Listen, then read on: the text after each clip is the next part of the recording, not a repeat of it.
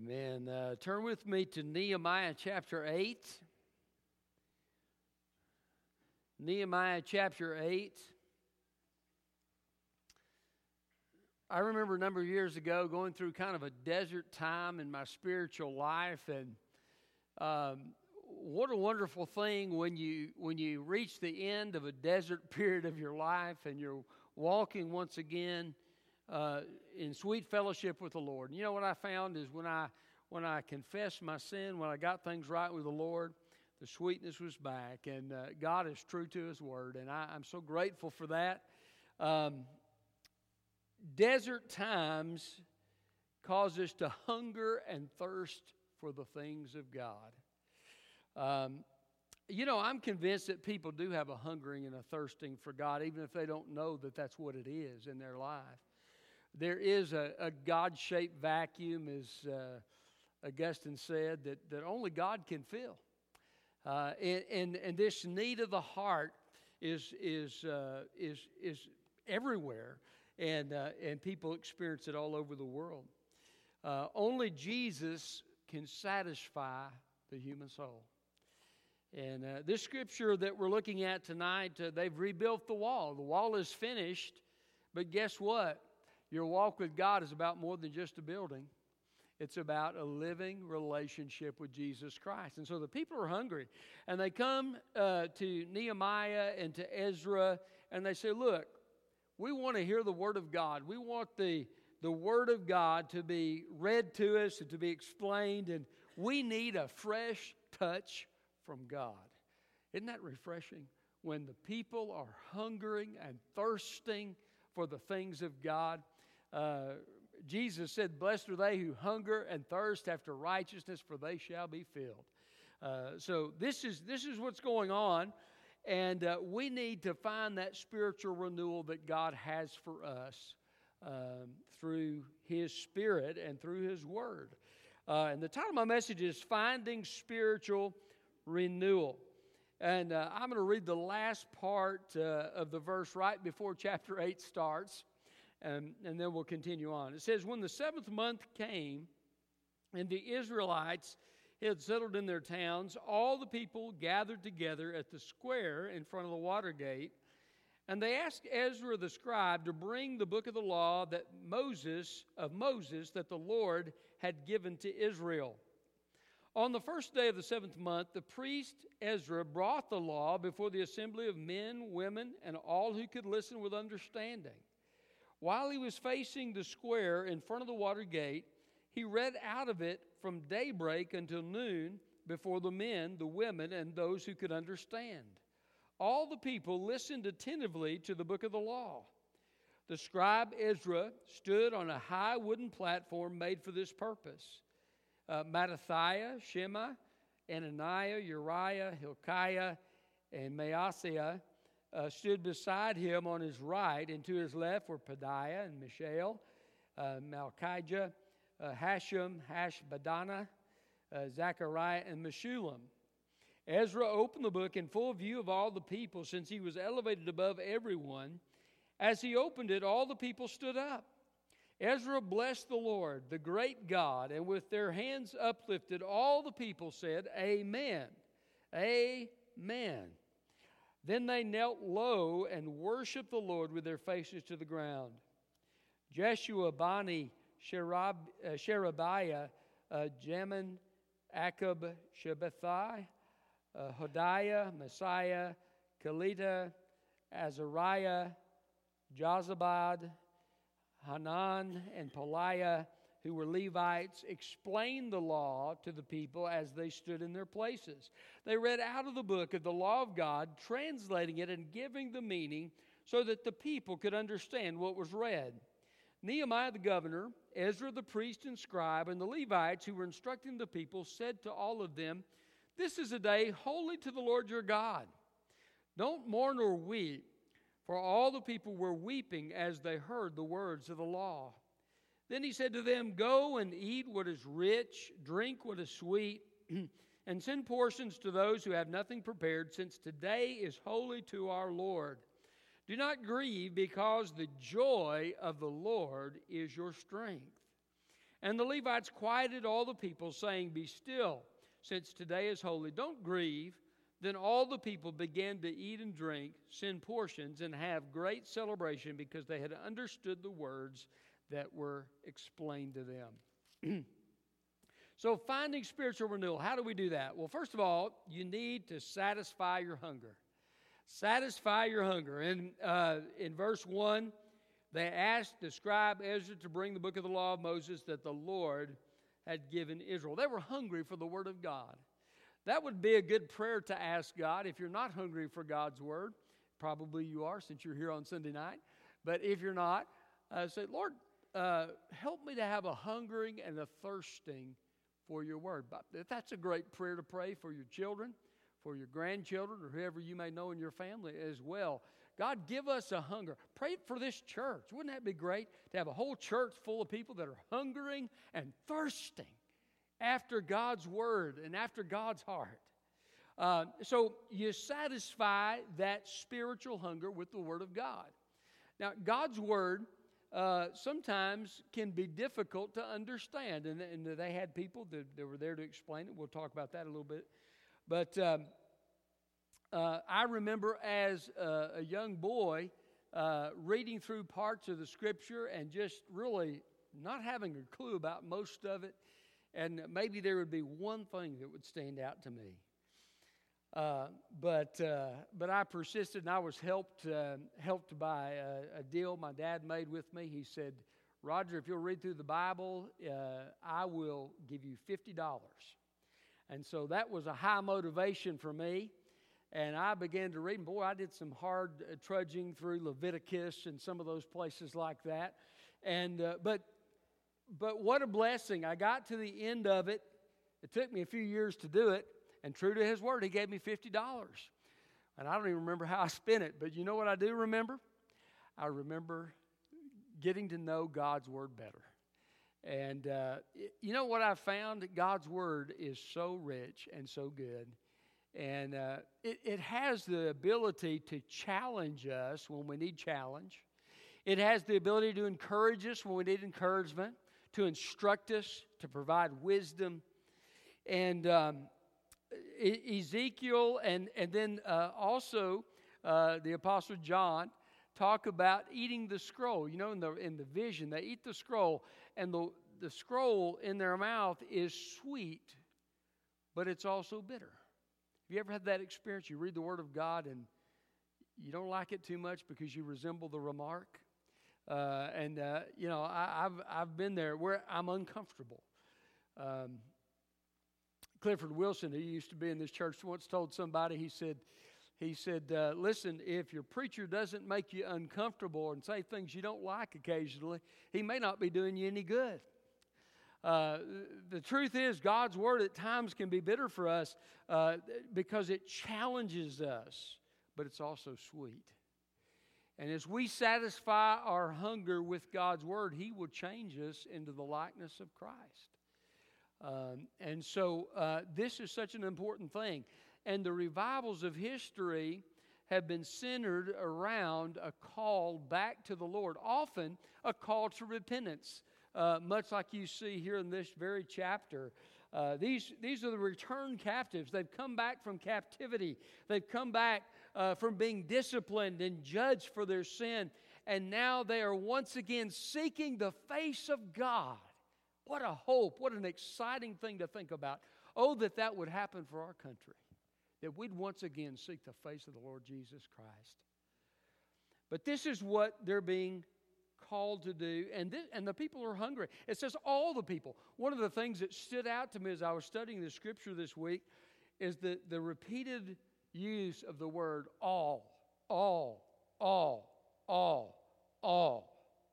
I think this is specifically a result of the prayers of certain people of God, such as Daniel, who prayed for the return of the captives. And one of the conditions for the return of the captives was that they would call upon the name of the Lord.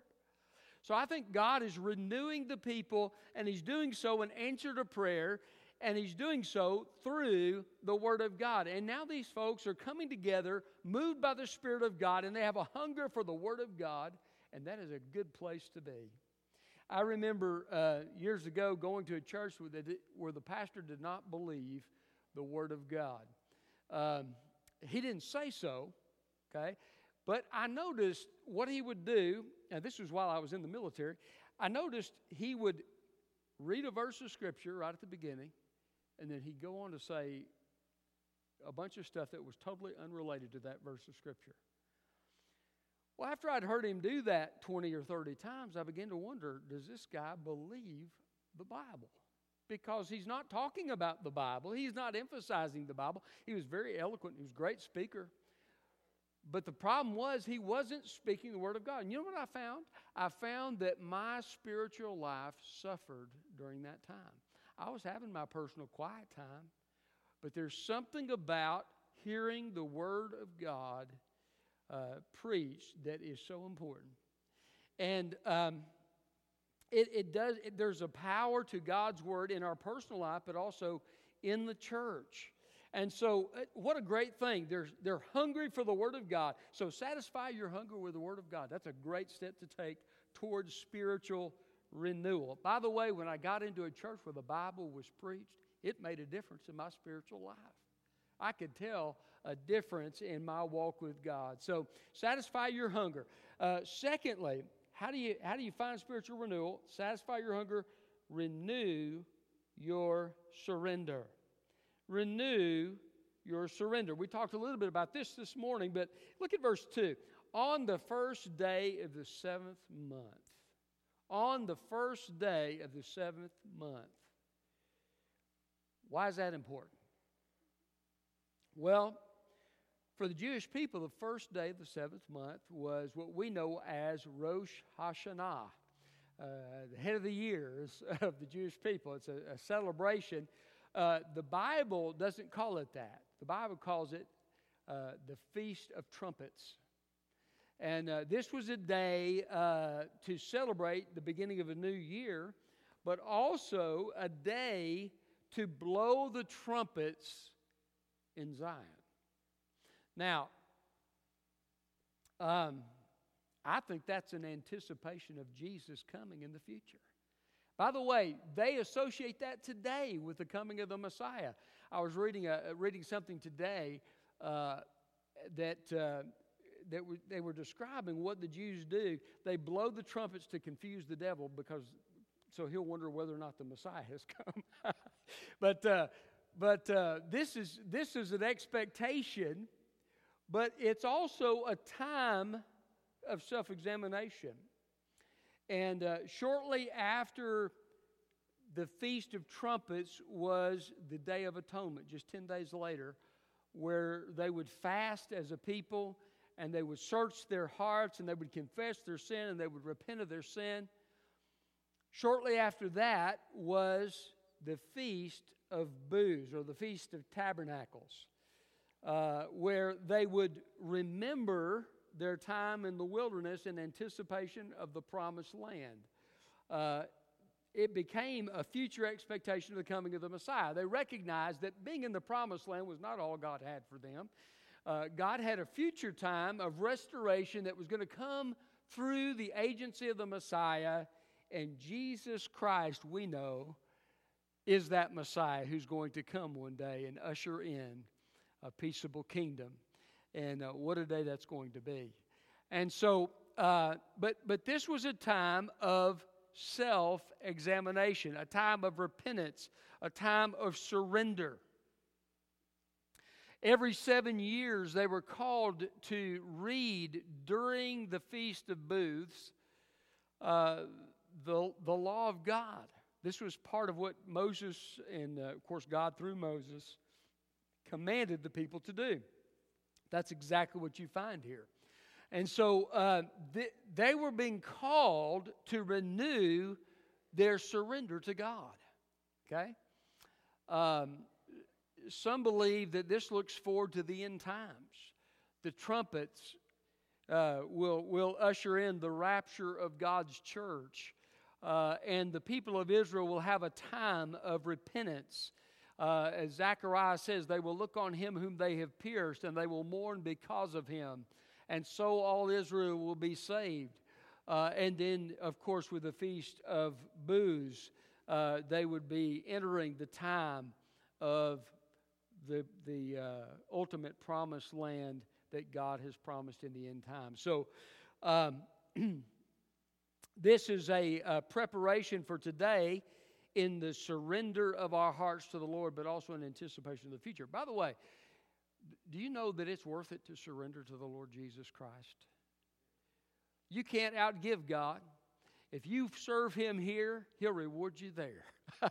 So you can surrender to Him now in anticipation of what He's going to do. Listen, we don't know what our surrender and our obedience will do here.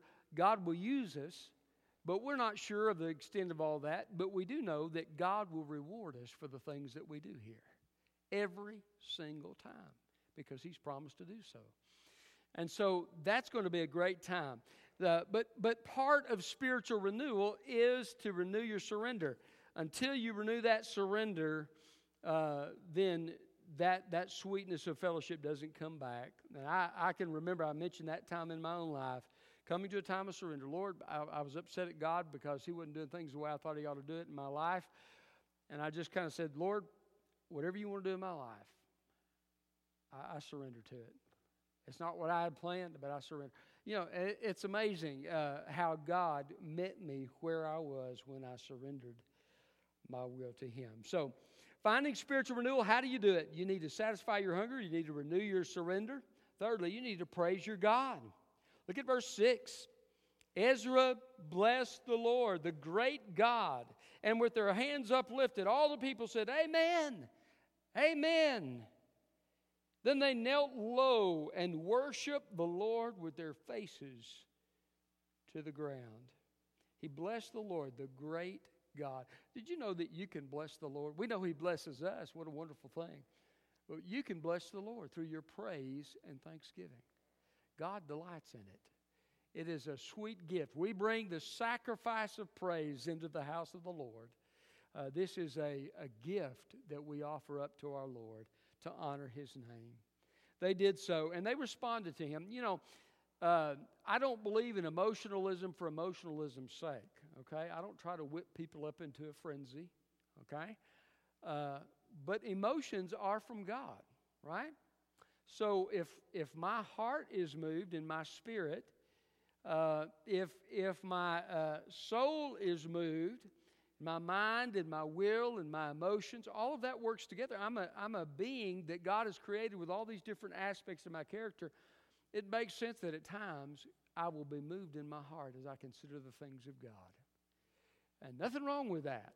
And the people they're raising their hands and they're praising God, they're honoring God, but then they also are bowing their heads to the ground in brokenness and humility before the Lord God. I had a deacon in a former church that used to tell me the problem with some people is they can't bend at the knees. If people are too proud to bend the knee to the Lord Jesus Christ, there's something wrong. We've got to humble ourselves. And that's indeed what God told the people of Israel in 2 Chronicles 7:14. If you'll humble yourself and pray and seek my face and turn from your wicked ways, then will I hear from heaven and then forgive sin and heal your land. So praise your God. That may seem an odd thing for spiritual renewal, but it's so true. As you genuinely worship God from your heart, you say, well, what do I have to do? Do I have to do something outward? No. If it doesn't fit your personality, some people are more expressive than others. Do what is genuine to you, okay? Just do what is genuine to you. Your kids will respond differently, right? Each one is different. They have a different way that they're wired. And one may get all excited about something. The other one may think, well, why are we doing this? And so the responses are different. And our responses to God will be different. And that's okay. But genuinely worship God. And it's okay for emotion to enter the picture. It's okay for somebody to get down on their knees. If you got down, you say, well, the pastor didn't say get down on your knees. That's okay. If you feel moved by God and you want to get down on your knees, you want to step out in that aisle and get down on your knees and pray, or you want to come to this altar, more power to you. I remember years ago being in a youth crusade, and the evangelist said, "Why are you looking over at your neighbor to see what they're doing? Who are you doing this for? Are you doing this to please your neighbor, or are you doing this to please God?" And that really is the heart of the matter, isn't it? Sometimes I don't want to lift a hand. What will people think? Or I don't want to say amen because somebody may think I am speaking out of turn. And there are a few people that I've had speak against those things. But, it doesn't really matter what people think. It matters that we're responding to God in genuineness from our hearts. And so praise and thanksgiving is a great way to express our heart to God and is part of spiritual renewal. And if you look at the great awakenings of the past, emotion is usually moved, okay? And people respond to God in genuineness. And sometimes it's in very great conviction and with tears and brokenness over sin, much as we see here in this very chapter. But they respond to the Lord. So praise your God. Now, by the way, did you know this nation, if this nation doesn't repent and turn to the Lord, this church can repent and turn to the Lord? Did you know if this church doesn't repent and turn to the Lord, your family can repent and turn to the Lord? Did you know if your family doesn't repent and turn to the Lord, you can repent and turn to the Lord, right? So, revival, sometimes we think of revival as being a corporate thing, and the great revivals of history that we remember are corporate things, and that's what we desire. But you can have renewal with God even if everybody else is not having renewal with God, because it is a personal decision that you make between you and your God. So praise is a great way to do that, and I have sensed God's presence in praise and thanksgiving, possibly more than anything else, on a consistent basis in my life. And so finding spiritual renewal, how do you do it? Satisfy your hunger, renew your surrender, praise your God, receive your explanation. Verses 7 and 8, they give a long list of names in verse 7. It said, and these Levites explained the law to the people as they stood in their places. They read out of the book of the law of God, translating and giving the meaning so that the people could understand what was read. You say, well, why do they need to translate? I thought they all spoke Hebrew. Well, they needed to translate because Hebrew was no longer the spoken language of the people. They'd been in captivity, and Aramaic was the language of the captivity. So they are translating and giving the meaning of the Scripture to the people so they could understand what was read. So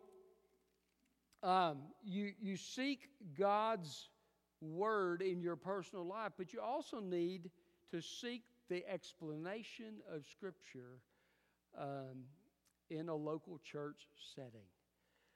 That is so important.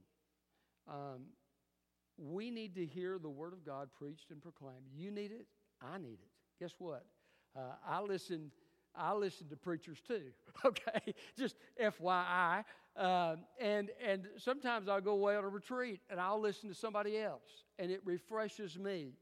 We all need that. We all need the input, and we need other believers to speak into our lives. And we can do that, and Sunday school is a great place to do that as well, because you can converse and discuss the things of God. But we need that input and that explanation. And this is exactly what they found. They found faithful explanation of the Scriptures. Now, there's balance with this, okay?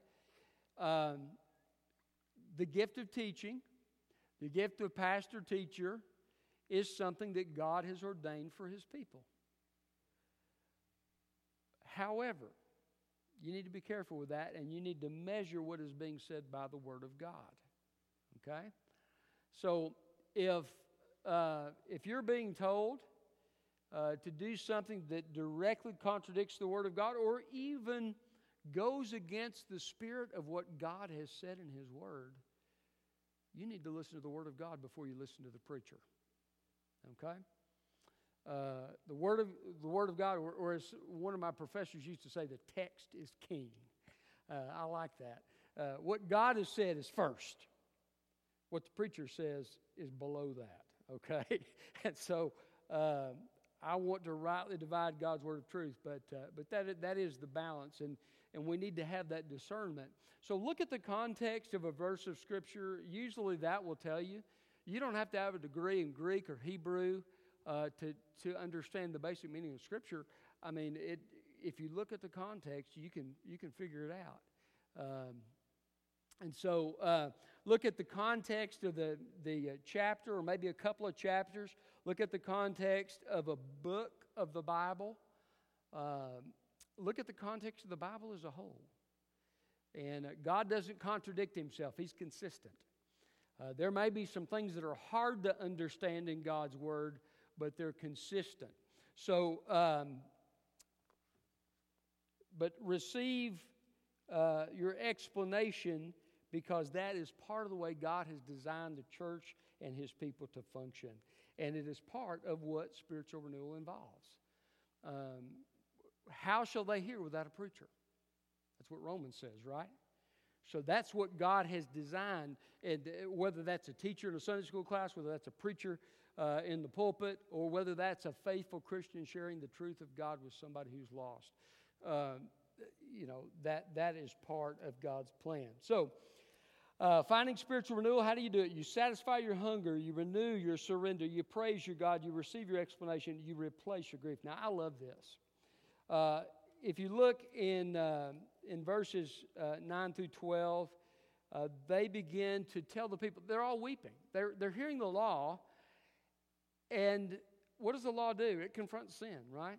These are the objective moral standards of God. If you look at the Ten Commandments, if you go through the Ten Commandments and then you look at what Jesus said about the Ten Commandments, all of us have blown it so utterly when just looking at the Ten Commandments. But if you take into account the rest of the law, the moral law of God, we've all failed miserably. And the people recognize that, and they began to just weep. They were under conviction. They were broken over their sin, which is a good thing. Okay? They're not denying that that is a good thing.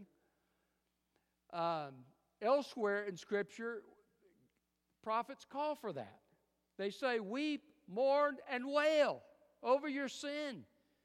Be broken over your sin. James says that in the book of James, right? He says, let your joy be turned to gloom, and your laughter to mourning. Humble yourself in the sight of God, and He will lift you up. And so there is a call to be broken over sin.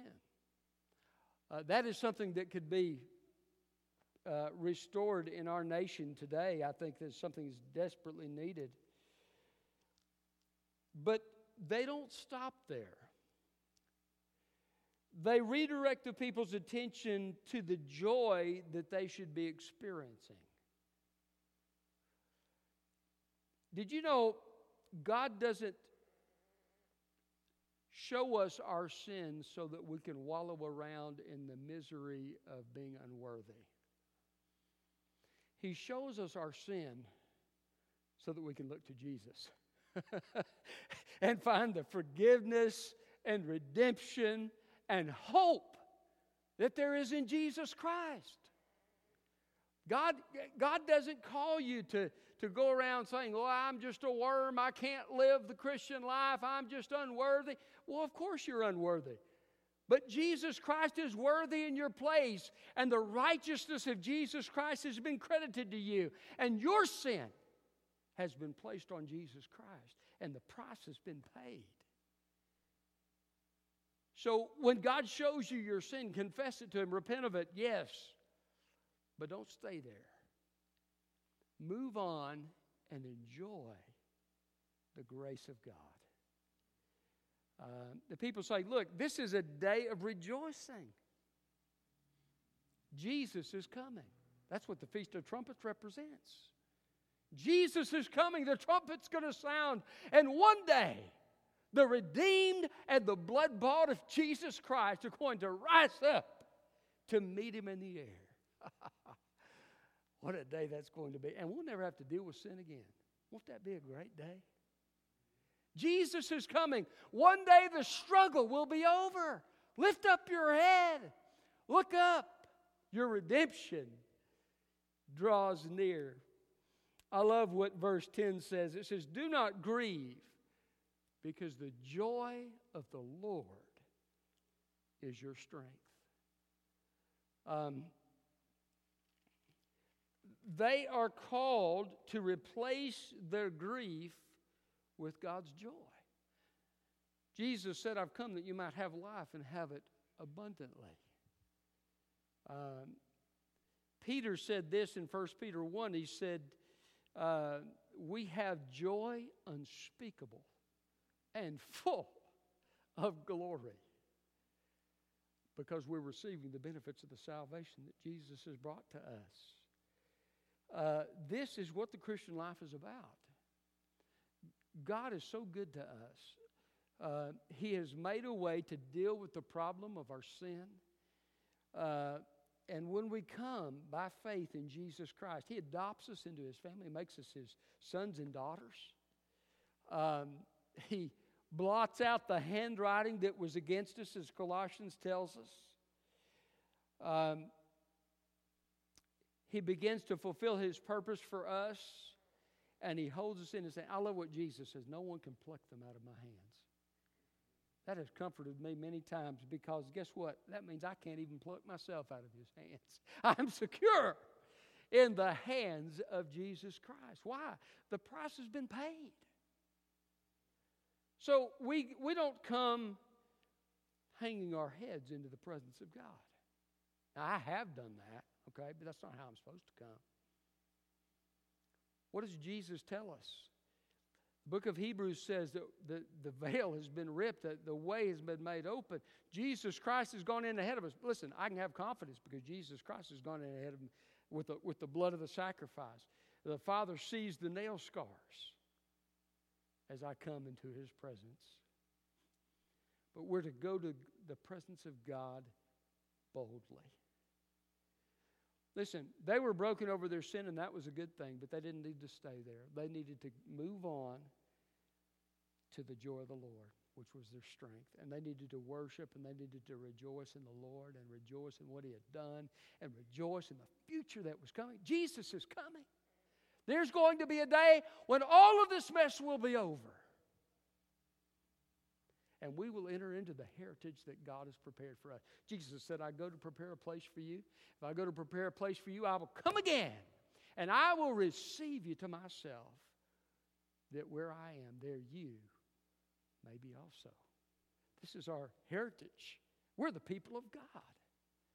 We're just passing through this place.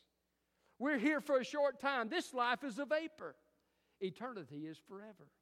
One day I'm going to enter the heritage of my Lord, the joy of my Lord forevermore.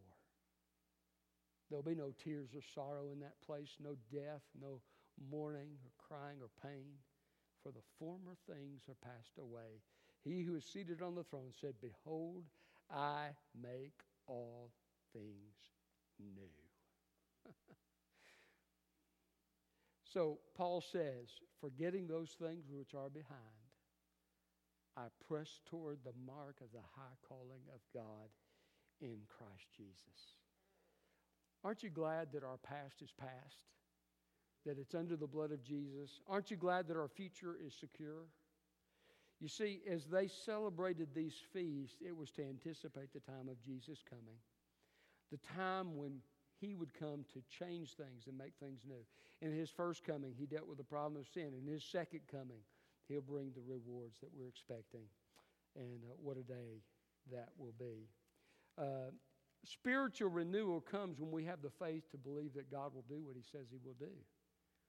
That He will expunge the record of our sin. That He will receive us.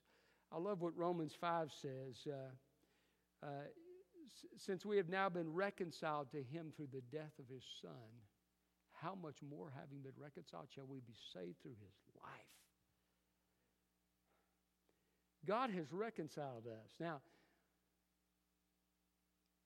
you and I don't have the power to reconcile ourselves. God has reconciled us. You can apologize to another human being, right? You can try to make a relationship right, and we need to do that. But the problem was so great, we could not reconcile ourselves to God. Jesus had to do it for us. But God in Christ has reconciled us. That song Philip used tonight, he became sin who knew no sin. That's right out of the Bible, by the way. He became sin who knew no sin, that we might become the righteousness of God in him. Listen, I don't come before the presence of God based on my own righteousness. I come because I'm clothed in the pristine, perfect righteousness of my Savior, Jesus Christ. And by the way, I remind the devil of that every once in a while when he comes to remind me about my past. I'll say, yeah, you're right. I've failed. I've blown it.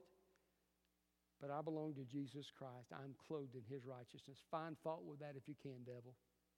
I'm about to get excited here. Okay. This is the heritage of God's people. And so spiritual renewal, the goal of spiritual renewal is so that we can walk in God's joy and the fullness of the abundant life. This is why we should hunger and thirst after the things of God and after the spiritual renewal that he longs to provide for each and every one of us. How do we find this spiritual renewal? Satisfy your hunger, renew your surrender, praise your God, receive your explanation, and replace your grief. I could probably add another one. Look ahead. Look ahead. Jesus is coming. This is what helps us to walk in the renewal of the Lord. Praise God, his mercies are new every morning. Every day we awake, there's new grace and new mercy for us and new hope. I had a friend in Texas. Whenever I asked him how he was doing, he'd say, "This is the best day I've ever lived." He said, "It's one day closer to Jesus coming." I love that. That is the perspective of the child of God who's walking in his hope. Find that spiritual renewal, and as we do, he will walk with us through the difficulties of this life. But he'll also remind us, this life is not all there is. He has made a place for us, and one day we're going there, and one day all this mess will be over. And what a day that will be. Let's pray. Father, thank you for your word. Help us find this spiritual renewal, Lord, in our personal lives, God, in our families, in this church, in this nation. Lord, let people all over this world cry out to Jesus Christ. Lord, let us